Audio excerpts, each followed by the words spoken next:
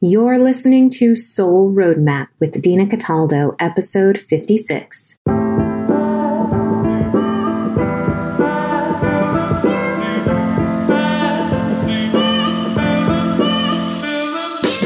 Welcome to Soul Roadmap Podcast. Each week you'll hear strategies and inspiration to take action and live life better. Hi, I'm Dina Cataldo, lawyer, coach, and entrepreneur. This podcast is your roadmap to creating more success in your life, business, and relationships. Let's get started.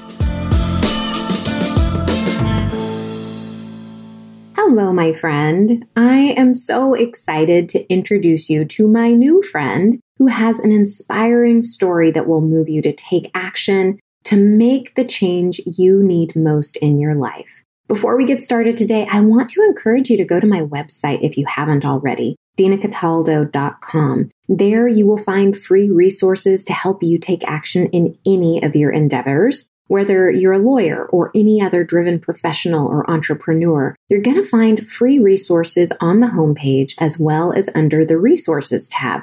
And if you're ready for even more, I have a Work With Me tab that outlines the self-guided one-on-one coaching programs that I have available for you. And I'll be launching another round of the Lawyer's Soul Roadmap group coaching program in the next couple of months. So if you want to be the first to hear when that comes out and when I have a new free masterclass, be sure to sign up for updates there too.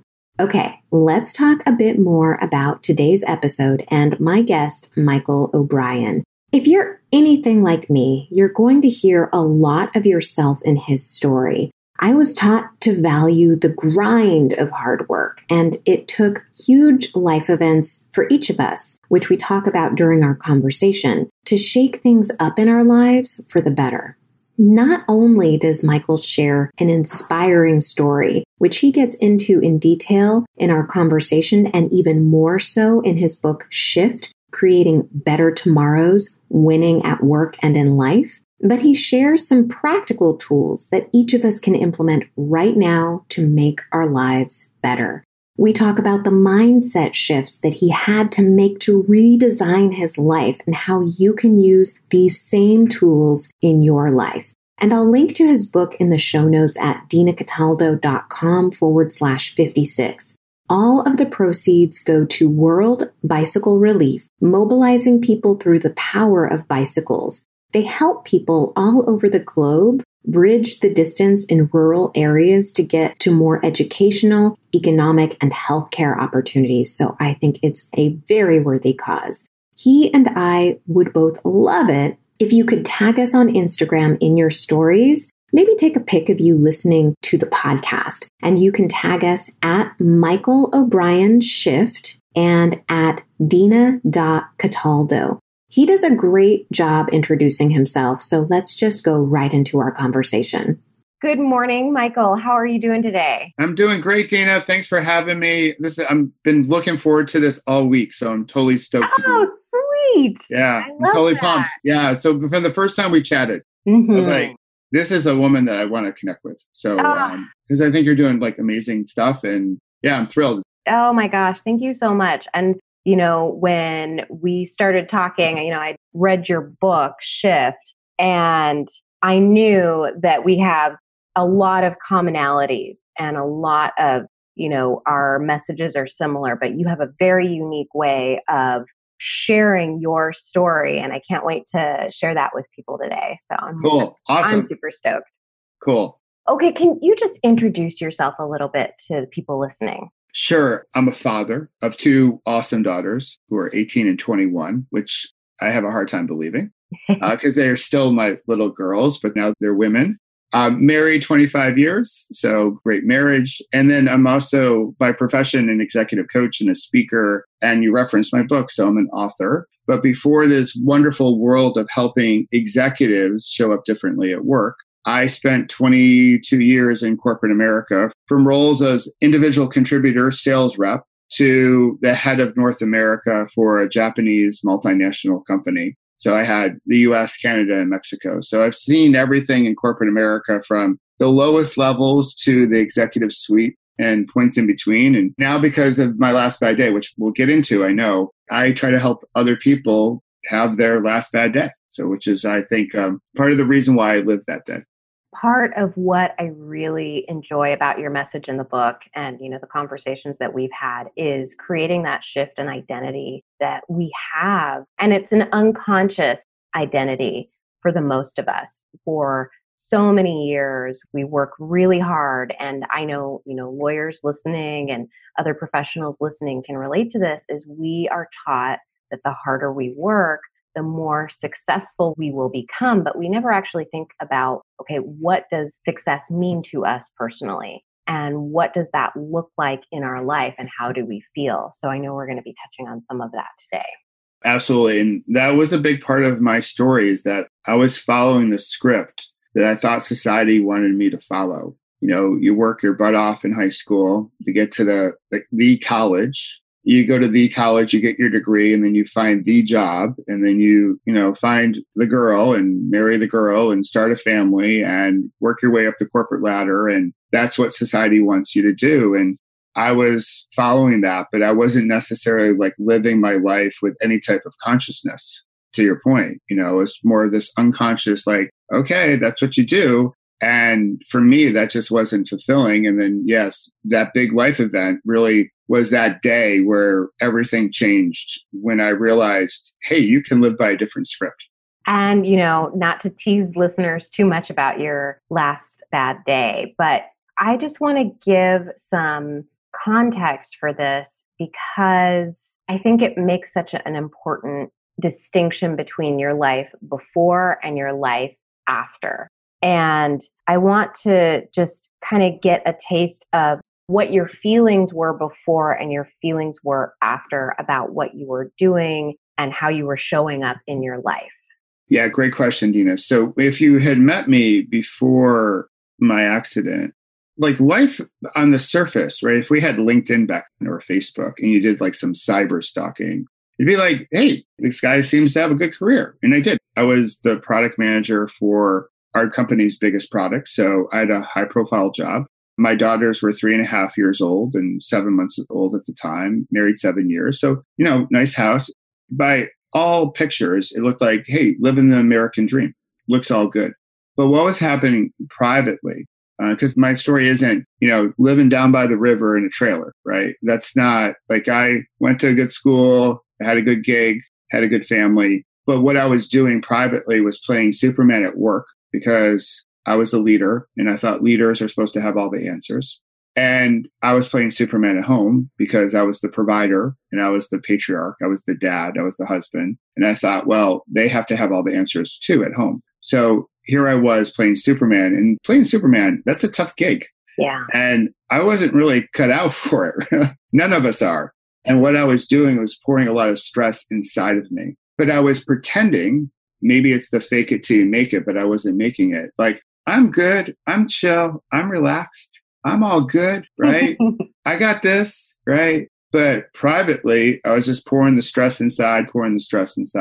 And I was doing this whole chasing happiness thing that I see so many people do, even today in 2019, where there's sort of the sentence, I'll be happy when. I'll be happy when I get promoted. I'll be happy when I get out of college. I'll be happy when I get my first job. I'll be happy when I buy that car. I'll be happy when whatever is over or whenever it happens. And I was happy. I bought that new car and I was happy for a moment. And then I realized that car is really expensive to maintain. And it was a vapor finish line. And I got happy after I got promoted multiple times. But then I realized, well, more levels, more devils. And then I went back to chasing happiness. So I was doing all this happiness chasing instead of just being happy, and almost pulling out of a page from Zig Ziglar, this do, have, be way of living, where the do is, we call it now the hustle and grind, right? You got to work, 24/7, 365, do. You're on your hamster wheel. And you're doing all that to have stuff, status, promotions, material goods. And then, but only then will you be whatever. You'll be a leader, be happy, be grateful, fill in the blank. You can do it. And I was doing that do, have, be way of living my life, but I was doing it privately. And I didn't want to share it really with anyone, that I was like, hey, I got all this stress building up. And this, with the people you serve, and just, we all know it. If you pour enough gunk in your vessel, sooner or later it's going to go somewhere. And for me, it literally and figuratively went somewhere. Yeah, I can totally relate to that. That was exactly how I was doing in my life. Like it was, before pre-cancer, that's exactly my mindset. So can you share with us this last bad day? Because I think we've teased it enough. And then we'll give everyone what the day is. They're like, what is this day? So we had a meeting, a pretty traditional company offsite meeting that many of your listeners have been to in the past. You fly out to somewhere. In this case, it was rural New Mexico, in between Santa Fe and Albuquerque. You fly out on Monday, you fly back home on Friday, and in between, they're going to try to torture you with PowerPoint. Mm. And I thought, all right, well, New Mexico, I had this bucket list thing or living list thing of riding my bike in every one of the states. I had not crossed off New Mexico yet. So I was like, I'm going to bring my bike out. I was training for a race. And I thought I was going to be really smart. I would avoid the hotel gym. I would be the smartest guy at the meeting. And I found this great loop out the back of the hotel, up the main drag. It was 2 miles. Thought if I did 10 laps, 20 miles, and I can go into the meeting all smug and be like, yeah, I worked out. I rode my bike outside. What did you guys do? You slept in. It's always an accomplishment, right? Like we always have to one up that. Yeah, it was totally like one up. Like I brought my bike. You guys just brought your golf clubs. You're not even going to walk the course. I was going to be like, all like, I'm the athlete, right? And on that 4th lap, I came around the bend, and what was staring right at me, charging right at me, was a Ford Explorer. It had crossed the center line of the road. He was fully in my lane, as you know, Dina, and he was not moving. I looked up. I was like, he's going to see me. He's going to see me. He's going to move. And he never moved. And I remember the sound of me hitting his grill, and then the sound I made as I went through the windshield. I broke a hole through the windshield, the screech of his brakes, and then the thud I made when I came to the asphalt below. And I got knocked unconscious, as everyone could imagine. But I did do this, like when I regained my consciousness, all the EMTs were around. So I was very fortunate. Call it universe, call it God, call it whatever. EMTs were at the hotel that we were staying at. So I was able to get care pretty quickly. I was only about a quarter of a mile away from the hotel at the point in time. And when I regained my consciousness, and I could tell, like, one, I was in the worst pain of my life. Just the thought of moving was painful. And I could tell I was seriously hurt and obviously really confused and disoriented. But I did ask this question that only another cyclist can truly appreciate. I asked the EMT, like, how's my bike? So any cyclist out there listening will know, like, yeah, that's a question that we always ask. And it was my attempt, as pitiful as it is, to cut the tension in the situation with a little humor, because I knew things were grim. And not by what the EMTs were saying or not saying. It was just, you could feel it in the air. They had a lot of concern. And I was like, this is not how the story is supposed to play out. This is not the script. And I just remember willing myself not to fall asleep, because I thought if I fell asleep or lost consciousness, really, that I would lose control over the situation. And eventually they called the helicopter to bring me to the trauma center at Albuquerque, the University of New Mexico. And as I got put onto the helicopter for my 19-minute flight, I told myself, if you live, life is going to be different. You're going to stop chasing happiness. When you said that bit about this wasn't supposed to be the script, like this was not supposed to be it, that is the control that we think we have over our life, just personified. Oh, yeah. I was so, there was a mixture of emotions, as one can imagine. Like there was like scared to death, talk about fear, like that's real fear. But I was also angry. I was like, no, the script, I was following the script. I was doing exactly what I was supposed to be doing. And then this happened. And it wasn't like a, life before my eyes type of movie reel. Like a lot of people ask me that. Certainly, I was thinking about my wife. I was thinking about my girls. I was also thinking about what are my colleagues going to say, because I'm going to be late for the meeting. I was worried about that. As crazy as that crazy thought, like, why are you even thinking that? I can look back now and just really wonder. But that's what I was concerned about, because I didn't want them to judge me, because, I was dealing with a lot of stuff inside. But I was angry because I was following the script. I was doing exactly what a good little citizen should be doing. And the script just got changed on me, and no one told me it was going to get changed. At least that's what I thought in the moment.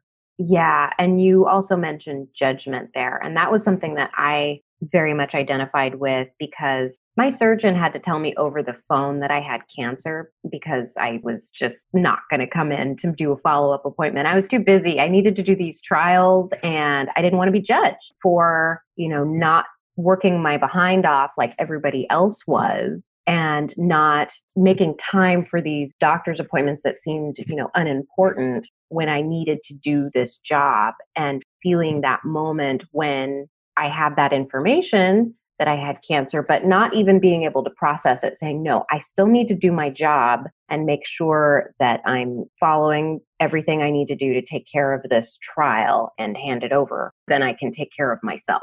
Like this fear of judgment that I think so many of us struggle with without recognizing it. Can you explain a little bit about your feelings and maybe experiences with that? Yeah, so grateful that you just shared that, Dina, because it gets into also just the value of self-care and how when we feel like we're going to get judged, we don't want to get judged as like not working hard or being lazy. And then what we do is we think it's tough to basically not invest in self-care for ourselves, like going to the doctor that we need to go to, doing that follow-up. And early in my career, I would do the same thing. I wouldn't go to the doctor. I blew past all the signs that I think the universe or whomever was trying to send me. I blew past them. I didn't even really see them because I had my head down, just like on my hamster wheel, grinding away and not investing in self-care. So the judgment piece, I really, some of it came from a little imposter syndrome, or maybe a lack of confidence, again, trying to put that mask and armor on, like, I'm all that, I'm good, I'm fine. I have this title, I got to behave a certain way. I have to behave as the script demands, right? That this title, this person sort of carries himself or herself this way.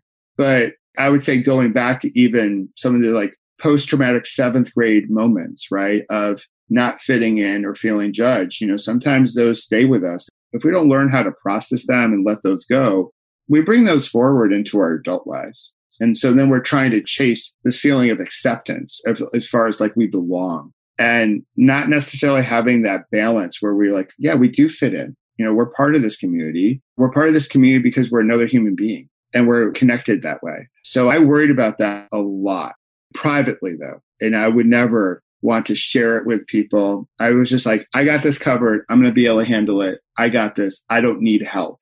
Because back then I thought asking for help, guys are sort of guilty of this from time to time, but asking for help was a sign of weakness. This is before we met Brene and a whole bunch of other wonderful personalities out there and researchers. But I thought if you asked for help, it was a sign of weakness. And if you were weak, then you didn't have the guts for the job. What I realize now, asking for help is really an action that brings you closer to people. It builds community. It builds relationships. And it has nothing to do with how strong you are or how weak you are. It's really about your openness to say, hey, I want to learn and I want to connect with you. I want to get a little bit closer to you. But I was not in that mindset before my accident. I recognize that I was not in touch with any of the emotions that you just went through, that I had zero connection with my emotions. And I can't imagine that I'm alone in that there are so many people out there who are completely disconnected with any emotions that are going on in them. And it takes that moment in time when you are just rock bottom. For me, it was cancer. For you, your last bad day. But what's so admirable about what I think you're doing, and I'm trying to do this too, is try to get people to connect with what's going on in their lives so that they can recognize their feelings, to recognize what's happening in their life right now and not have to face something like that. So can you kind of put a voice to what you do with the people that you work with in corporate situations? Yeah, I would love to. Because coming out of my ICU stay, after that first surgery, I spent 4 days in the ICU. And as I came out of the ICU, I learned about the extent of my injuries and also just the driver. He had a revoked license. He wasn't supposed to be driving. And when the doctors painted a picture for me that life was going to be full of dependency and limitations and more pain and suffering, I went darker. I told myself or made a commitment that I was going to live life differently. I'd stop chasing happiness. I wanted a different life if I lived. Well, I knew coming out of the ICU, I was going to make it, but they were painting a picture like how you're going to make it going to be completely different than how you think you were going to. So I went darker. And this gets into choice, right? So it's a choice to be aware. It's a choice to sort of pay attention to your emotions. And still at that moment in time, I wasn't aware. I was sort of letting the tail wag the dog, and I went to a dark place. What I realized going into my recovery a bit deeper, and when I finally came back to New Jersey, that I knew I had to get my mind right if I wanted to get my body right. So often, we talk about like, we're going to worry ourselves sick. And I was like, well, if you can worry yourself sick, why can't you think yourself well, right? The whole mind-body connection is a powerful one. And I knew that I had to shift my mindset if I wanted to basically shift the health of my body. And so what I do now with corporate executives is trying to bring more awareness into how they show up at work. Call it mindfulness, that point of awareness of like what's happening, and also maybe why it's happening. Like, why are certain people in our lives? Like, why is this struggle front and center for us? Also, the value of acceptance. Because early on, I was arguing with reality. Like, I wanted things privately to be different. And then I had to realize, like, I got hit. This is real. It's like this, right? This is what happened. I could spend a whole bunch of energy and calories trying to wish it was different. But I had to finally figure out, I had to accept what was or what is before I could move forward. So with a lot of my executives, we work on awareness, we work on acceptance. So then eventually we can get to a different type of action, an action that allows them to shift their perspective on what they see and how they think, which then allows them to build greater connection at work. Because ultimately, any leader has to get things done through others. So we need connection. We need strong relationships in order to build like a really valuable tribe or culture, or my language, like a valuable peloton in the work community. I'm looking at your book. I'd have a bunch of things tabbed. Oh, wow. It's like you got yeah, see, you're like, holy cow. I love that. When I can, I like to read books, for the authors that I talk to, because it gives insight for me into how your brain works. I'm fascinated by the brain and how we process things and some of the misinterpretations that our brain makes when we're young and that we carry on throughout our lives. Oh, the storytelling, right? All the storytelling. And so I was looking through here and seeing all of those things that I've been learning over the years, that you've clearly gone through everything. And then the mindset shifts that you had to make to get from that point of being in control and not asking for help and moving towards this more open, vulnerable space that anyone who's a lawyer in corporate America or anything, we are told, do not be vulnerable. You have to have an armor up or people are going to take advantage of you, that you are not going to be taken seriously, that your life is going to fall apart, to that point of control. So I know you had your last bad day, but where do you feel that you hit that point? There's so much that happens between then and processing what happened and processing that something different needs to happen in your life. What was it that really inspired you to say, you know what, I can change my mindset about this? Was there anything that really inspired you to just do things differently? Yeah, so there was one moment during a rehab session where I looked around and was asking this question, like, why are some people getting better faster than me? So again, it was a little bit of comparison even in that moment, right? So I suffered a little bit from comparisonitis, like what do I have and versus what everyone else had. So the moment was triggered by, why are some people getting better faster than me? And then I realized, well, their mindset is different about whatever injury that brought him into Kessler's Institute for Rehabilitation. So in that moment, I knew I had to shift my mindset. But for me, as you read, it wasn't a light switch moment. It wasn't linear. It was like, I made that commitment to like, all right, the next day I'm going to start my new routine. I did make a commitment that July 11th would be my last bad day. I found gratitude because I realized, well, I still had a bunch of things I could still do in my life, micro as they may have been in that moment. I still had aspects of my life that I could be grateful for. And if I have gratitude in my life, then I can certainly put that last bad day as my last bad day. So that was the day where I decided to say, okay, we're going to do this differently. but it was choppy and wonky from that day, even to today. Now, I had challenging moments. I had some challenging days. But at the end of every day since that point in time, I knew if I had my daughters in my life, if I had my wife in my life, then how could I ever call that day a bad day? Like I still had the people who love me around me. And so if you have community, then I find it hard to say, I'm going to label that as a bad day. But I certainly have had those challenging moments, those sad moments. I've had some ups and downs. And what I do believe in is that, change happens. I know we're all looking for the big hack and the big secret and the magic beans or the magic wand or the shortcut. But change happens when we show up with awareness and mindfulness and we make those micro adjustments and we work hard on those and have some discipline on those day in and day out. And we string together a few days, which then strings together a few weeks and then a few months. And then we look back and we're like, oh, wow, we're making a lot of change. So like even to today, like I wake up today with intentionality to say, I'm going to work hard today. That work ethic is still there. I'm not going to like dampen that with any of the people I touch. So we're going to work hard, but we're going to work hard on the things that truly matter.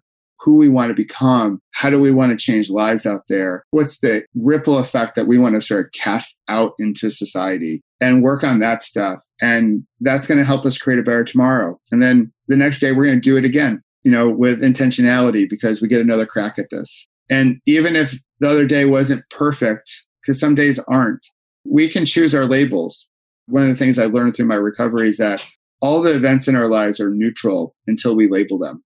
But we're so damn quick to label them in today's society. We'll label them as good or bad or right or wrong. And we don't pause long enough to say, well, maybe there's a different way of looking at that day. Or maybe there's a different way of looking at the situation or this case. And maybe I just want to spend an extra second just thinking about, is there a different perspective? And with that can trigger or spark better conversation. And we can get curious with each other. And maybe we see someone else's point of view. Or maybe we just see a different point of view in ourselves. And then with that, maybe a different option. And then hopefully more success and perhaps more happiness. Oh, there's so much that you just said right now that I want to unravel. Okay. So I think that what you said about showing up every single day and that there's bumps along the road is so important for people to hear, because when we are stuck in that place of feeling like we need to control, that we need to show up in a certain way to give an impression because we fear judgment, we are saying that everything needs to go according to plan. We can have a plan, we can have thoughts about a plan, but we show up and we have to let go of some of that control that we've cultivated over the years, because we don't have control over everything and we are going to quote unquote fail. The big thing is, and it sounds so trite, me saying this out loud, is like we have to get back up and we got to just keep plugging along and showing up every single day, doing our best, knowing that we're doing the best that we can in that moment. But if we don't just show up, if we don't just ask for help, if we don't do the things that are uncomfortable, if we're not doing things that stir up all those emotions that we're scared to have because they don't feel quote unquote good, then we're never going to make that progress. We're never going to get out of that trap of that false thought of having control. And when we let go of some of that, it feels good, but we don't know enough. I think, this is my personal opinion, we're not taught that when we're young. And so we never recognize that to open up about our feelings, to loosen up a little bit about this thought about control, that we're ever going to get to any other place of success or happiness if we just work from that place of alignment and act out of what is going to be the next best step for me right now. Yeah, I love what you just said. And I think this whole control thing, there's a great, tie-in to one of our greatest addictions that we have as a society that we don't talk about all that much. We talk about, obviously, pain med addiction, which is obviously in the news, but we also have this addiction to being right. And in ways, we look at the world through like a scarcity lens. So in order for me to win, Dina, you have to lose. And sometimes in life, those situations do pop up. We have it in sports, right? So one team's going to be the winner and one team's not. And sometimes in law, you have that too. Sometimes there's compromise, but with this sense of we have to be right. And therefore, we have to control it in order to be right. And we either lose atrophies or we never develop it. And I think it's more about we never develop it when we're younger. So we can have a vision for our future. We can have goals, those big, hairy, audacious goals. We can have all that. And we can have a plan. We can be prepared and we're going to go forward and execute our plan. But we have to have enough agility to shift our perspectives, to have the resilience that if we get knocked down, we can get back up again and moving again, but maybe moving in a different direction. The whole notion of control for me is I realized once I gave up control, I had more control. Think about for corporate leaders who are in this command and control type of approach, right? The old way of leading that is slowly but surely dying. I'm much more of a believer of a command and collaborate model. And so for me, the difference between the two, so command and control is like, I'm in charge. There's hierarchy. I'm the alpha. Do as I say. I'm in control. And what happens is the people around you are not really all that engaged and they end up leaving. The command and collaborate suggests that in some situations, you do want to have command. In some situations, you are in more of a telling mode of how we're going to do things. There's this pathway. The collaborate suggests, though, that we also have plenty of room, more room than we ever realized, to co-create and to give up control and let other people voice their opinion, to see other people, to bring a greater sense of belonging, to ask questions for which we don't know the answer, to be curious, to have all those wonderful things where we get to create the solutions for today's problems. So having that agility between the two, command and collaborate, I think is really a great sweet spot for not only leaders and lawyers, but just people to live their lives, because ain't no way we're going to control everything. We both have learned that through our experiences. You got to give up control in order to have more of it. I want to just move into some things that we talked about previously that I know that you'll be able to give our listeners in terms of adding that extra bit of perspective to their lives right now and being able to start to move into this area of awareness that we've been talking about. And we've already talked about taking that moment to see a different perspective. Even if you are so far against it and you want to say, oh, heck no, I am not having nothing to do with that perspective, that's fine. But before you say words, maybe take a step back, take a breath, and actually recognize that person's perspective, whether or not you agree with it.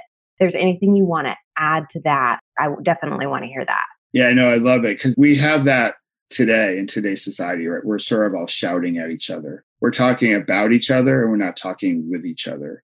So there's real value in one, just the whole concept of conversational intelligence, of listening to connect and understand each other. And so you have to be really present and just soak in what people are saying and maybe not saying through tone and body language to make that great connection. And also have some acknowledgement, like we play back what we heard. Because right now, I think people are shouting more because they don't feel like they're heard. So then we get into this whole listening to reply thing, our lives on social media, at work. So being an active listener, having acknowledgement, validating that they have every right to a perspective, even though it could be completely foreign to our perspective, is a good place to start, and then start asking some really great questions. So that little acronym is called LAVA. So listen, acknowledge, validate, and then ask. But ask questions that are curious. Maybe you don't know the answer to that. You want to explore. And another little acronym, Dina, that I can give your listeners is grabbing a PBR. For me, I came up with this as a way to just have a micro dose of mindfulness throughout the day. And for me, PBR stands for pause, breathe, and reflect. So when we have these moments where we can feel the stress sort of building in our body, whether it's in our chest or in our throat or in our stomach, those butterflies, when we feel the stress sort of building up, we just hit the pause button and we just connect with our breath. Just a simple inhale, count of 4, exhale, count of 6 for a minute or two. And that just gives us a chance to sort of renew and reset. And the reflect piece, which can also be just relax. The reflect piece is, okay, what do I want to say next? What do I want to do next? What's my next action? And if we can slow down together, I think we can be more thoughtful with one another. We can build better connections. In a lot of ways, if we slow down, we can probably go a bit faster because we're in such this reactive mode and we're on our phones and we're going from meeting to meeting to meeting. we're never really just breathing and thinking about, okay, what's the ripple that we want to put out there in the world? What's the weather that we want to create? And I think if we spend just a little bit of time, not a whole bunch, but just a little bit more time than we're doing today, we can really change our environment, change our community. I want to share something so that people who think like, oh, Dina just must be so zen all the time, like if they don't know me, it's like I want them to know that this is not easy. And I had something come up just yesterday. I was in court, and I'm in a court where I am negotiating cases. There's a million things going on. There's different thought processes that are going on with me, including like, what's the age of the case? Do I need to get this case moved along, or is this something that can continue? Does it need to resolve at this early resolution stage, or does it need to be set for trial so that we can just move it along its path? And just to give people some perspective, I have a judge, I have 2 interns that I'm training to my left, I have defense attorneys lined up behind me, I've got defense attorneys waiting, there's people in the audience, and I've got about 150 cases in front of me that I need to evaluate and work through all within this morning period. And so I had a defense attorney who came up to me who is trying to continue a case that needed to be, I wanted to have set for trial quite some time ago, but I allowed some continuances. And he was standing in for another attorney because she was ill. And I could feel his energy, and he has this energy that's very intense, like, I got to get this done. I got to get this going. And he holds on very tight. And I absorbed some of that energy. Like I could feel it, and so it's really easy to take on that vibe of the people around you. And most people aren't doing this kind of work, I got to say. Yes. It's not where I'm working. No. So not New York either. So, that this is going to come up. Like, this is not easy work. So we kind of got into it, and we were like head to head on it. I'm just like, no. And I'm trying to get this as short a continuance as possible. And he's huffing and puffing. And I'm just like, what the hell just happened? So then he walks off, and I have a moment to breathe. So I get up.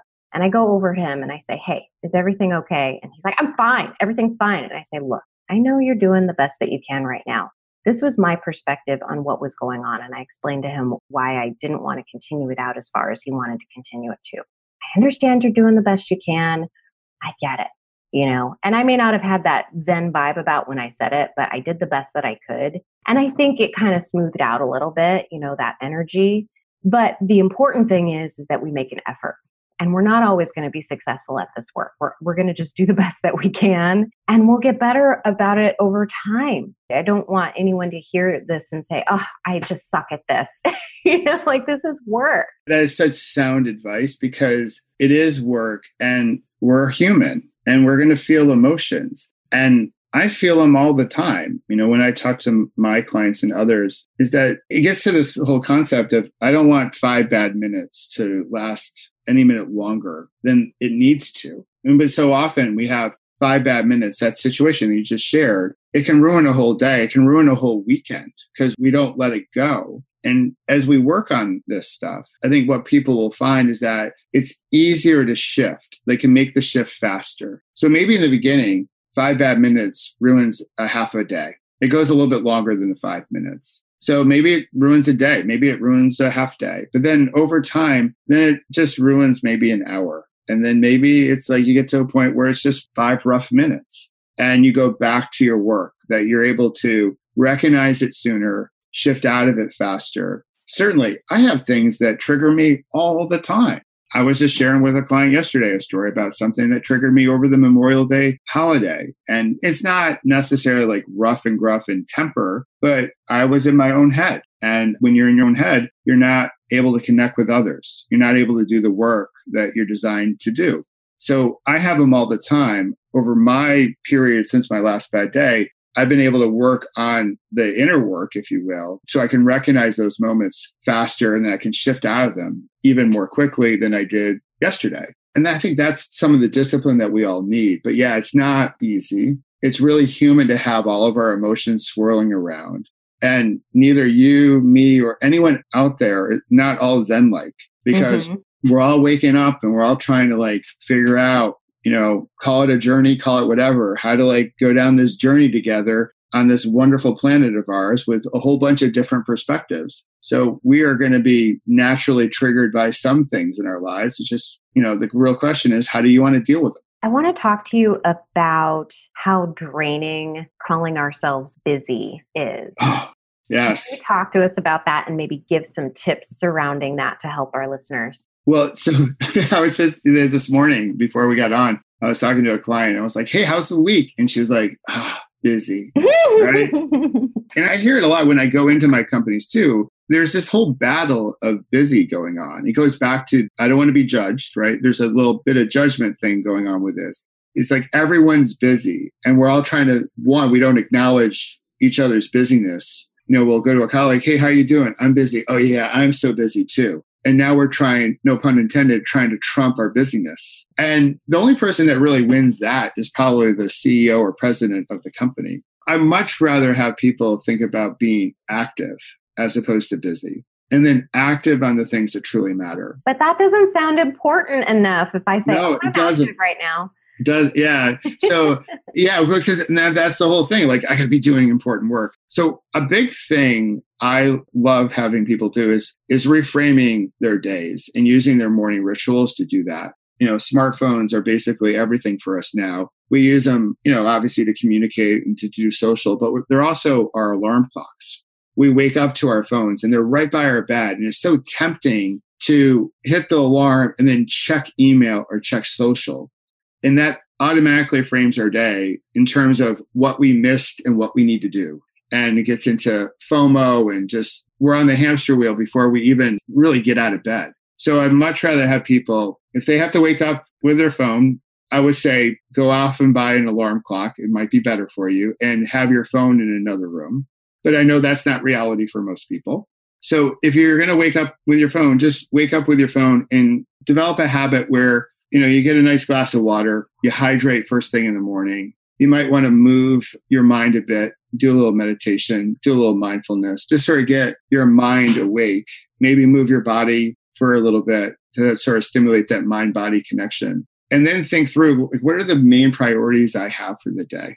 What do I want to get busy on? So if we don't want to wordsmith it and go from busy to active and we just want to stay busy, let's be busy by design. Like busy on the things that truly matter. Because so often busy is like frenetic, like we're doing all these different things and we're not getting anything done, or we're scrambling and we don't feel any sense of accomplishment. And the thing is, when we get things done, it helps us change our self-narrative. We develop greater confidence. We believe that we can do bigger things tomorrow than we did today. So I love when my clients just sort of spend 5 minutes really deciding, okay, what are the 3 to 5 big priorities, the big rocks I want to move in the course of the day? Those are my priorities that I'm going to put a disproportional amount of energy to, or resources or time or what have you. Certainly they're going to do more than that, but we're going to put more focus on those things. So we can be busy, but busy on the things that truly matter. There was one part in your book where you're talking about after your accident. And you mentioned, visualization, like just kind of like recognizing what needs to be done today, the most important things that need to be done today. So you're acting out of alignment.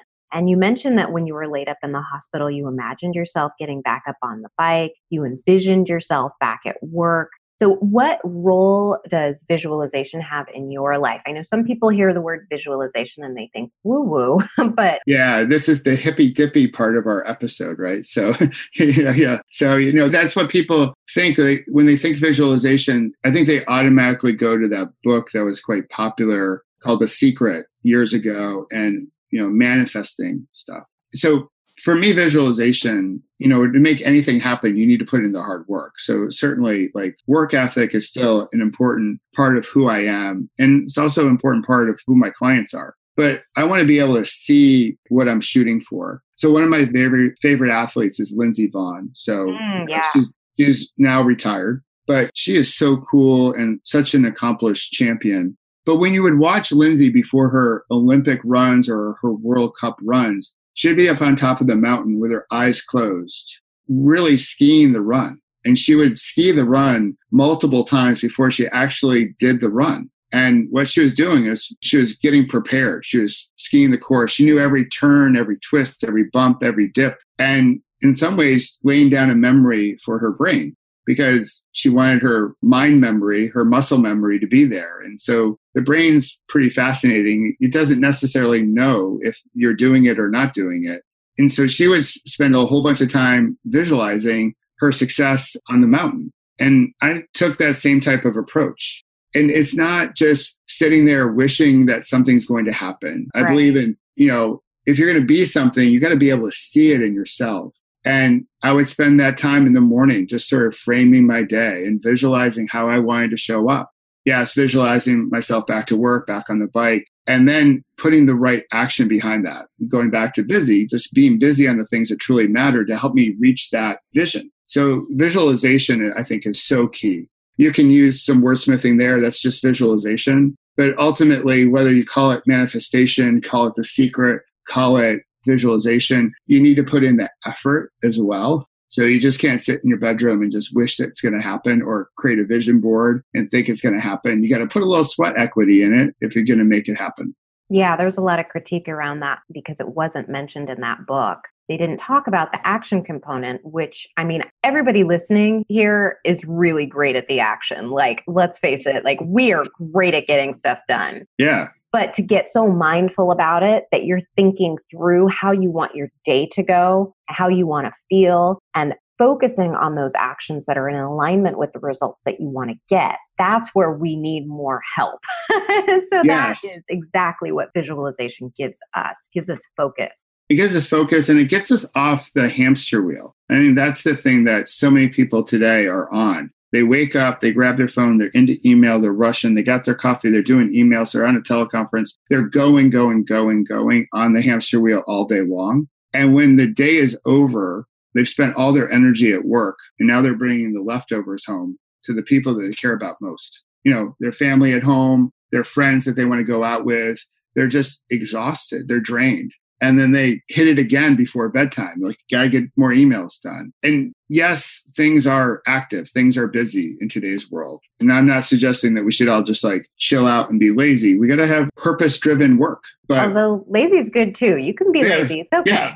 Yeah. I think like recovery, is a big part of this, right? I think stress is sort of has a bad PR agency. Stress in the right amounts is good. It gets us going. It gets us moving. We go to spin class. We go to SoulCycle, or, we buy a Peloton bike, which is different than my company. We do all these exercise classes to create stress. That's how our body gets stronger. So stress in the right amounts is really good. I think one of the big things that we run into today is our lack of recovery. Like, we're on this like high pace all the time without any recovery. And if we stay on that pace for too long, that's when we get disengaged with our work. We get sick, relationships break up, just a different version of like pouring the stress inside. So we need recovery. We need effort, but we also need to have some awareness and some thoughtfulness about how we want to live our day. How do we want to show up at work outside of just being on the hamster wheel?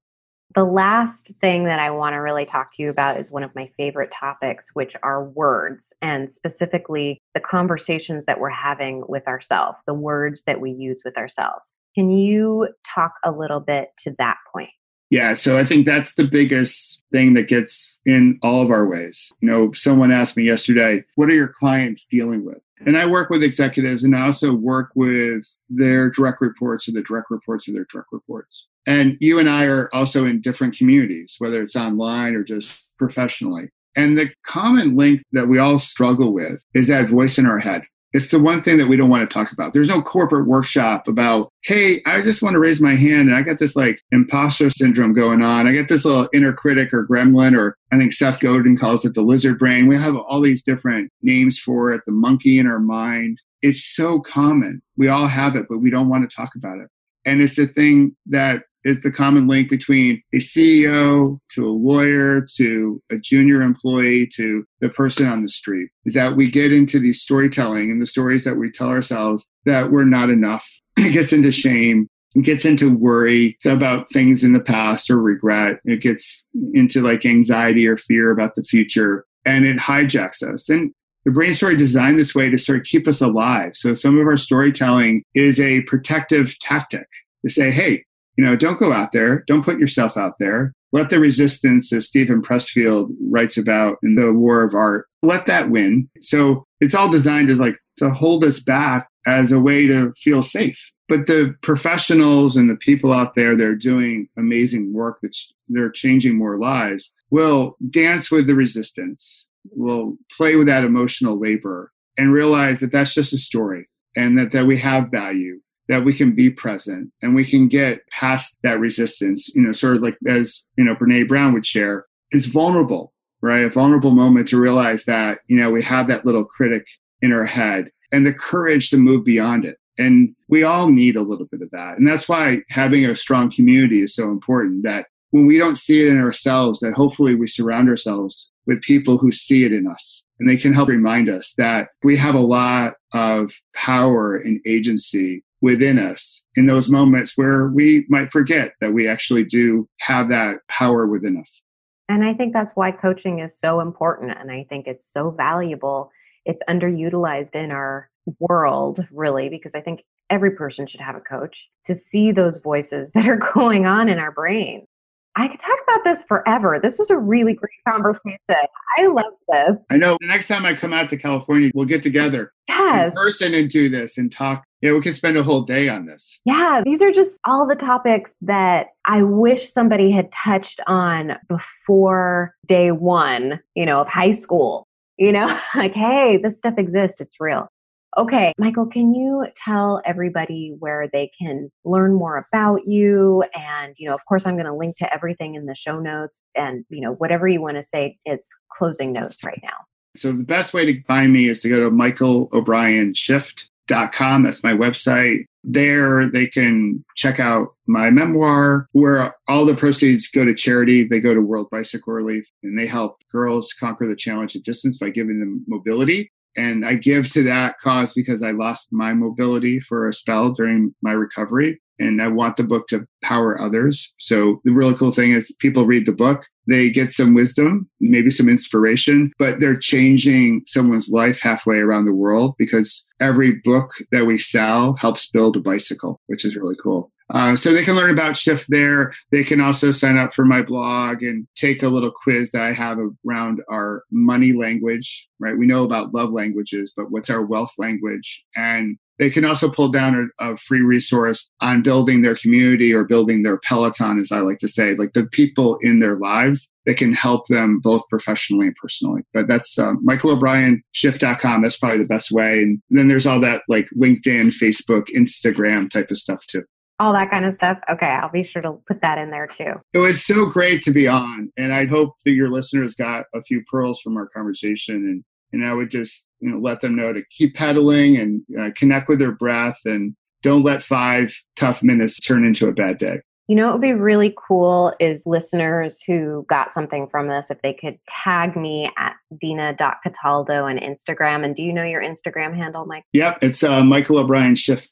Okay. So if you could put that in there, if you could tag us on Instagram and just take a picture of you listening to the podcast, that would be fabulous. Yeah, that'd be really cool. Yeah. So thanks for having me on. Thank you so much. And I hope to talk to you soon. Yes. Next time I come out to California, we're going to hook up. I loved having that conversation with Michael, and I hope you did too. If you'd like to learn more about his story, you can go to dinacataldo.com/56 to purchase his book, Shift. I especially appreciated the addition of his wife's perspective when he was going through his rehabilitation. The people in our lives are greatly impacted by what happens to us, and it's great to have that addition. It added a little bit more realness and depth, I think, to the entire book. So next week, we're shifting gears, see what I did there, and talking to an artist who actually discovered her true identity with an artistic technique that she's going to share with us. It's something we can do even if we're not artistically inclined. I promise you.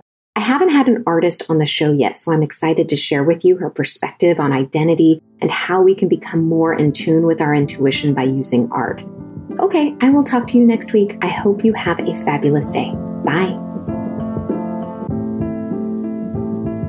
Hi, lawyers. If you love Soul Roadmap Podcast, I want to tell you about a couple things that will jumpstart your life. The first is the 10-day Lawyer Life Detox. We clear out stress and overwhelm in this self-study online coaching program. You can learn more at dinacataldo.com/workwithdina. The second is my signature online group coaching program I do a couple times a year. While the 10-day Lawyer Life Detox is like a quick refresh, the Lawyer Soul Roadmap is a deep dive. In this 10-week online program, I teach you how your brain works, why you do what you do, and how to reach your goals while creating ease in your life. If you're ready for more, join me at dinacataldo.com/workwithdina. I'll see you there.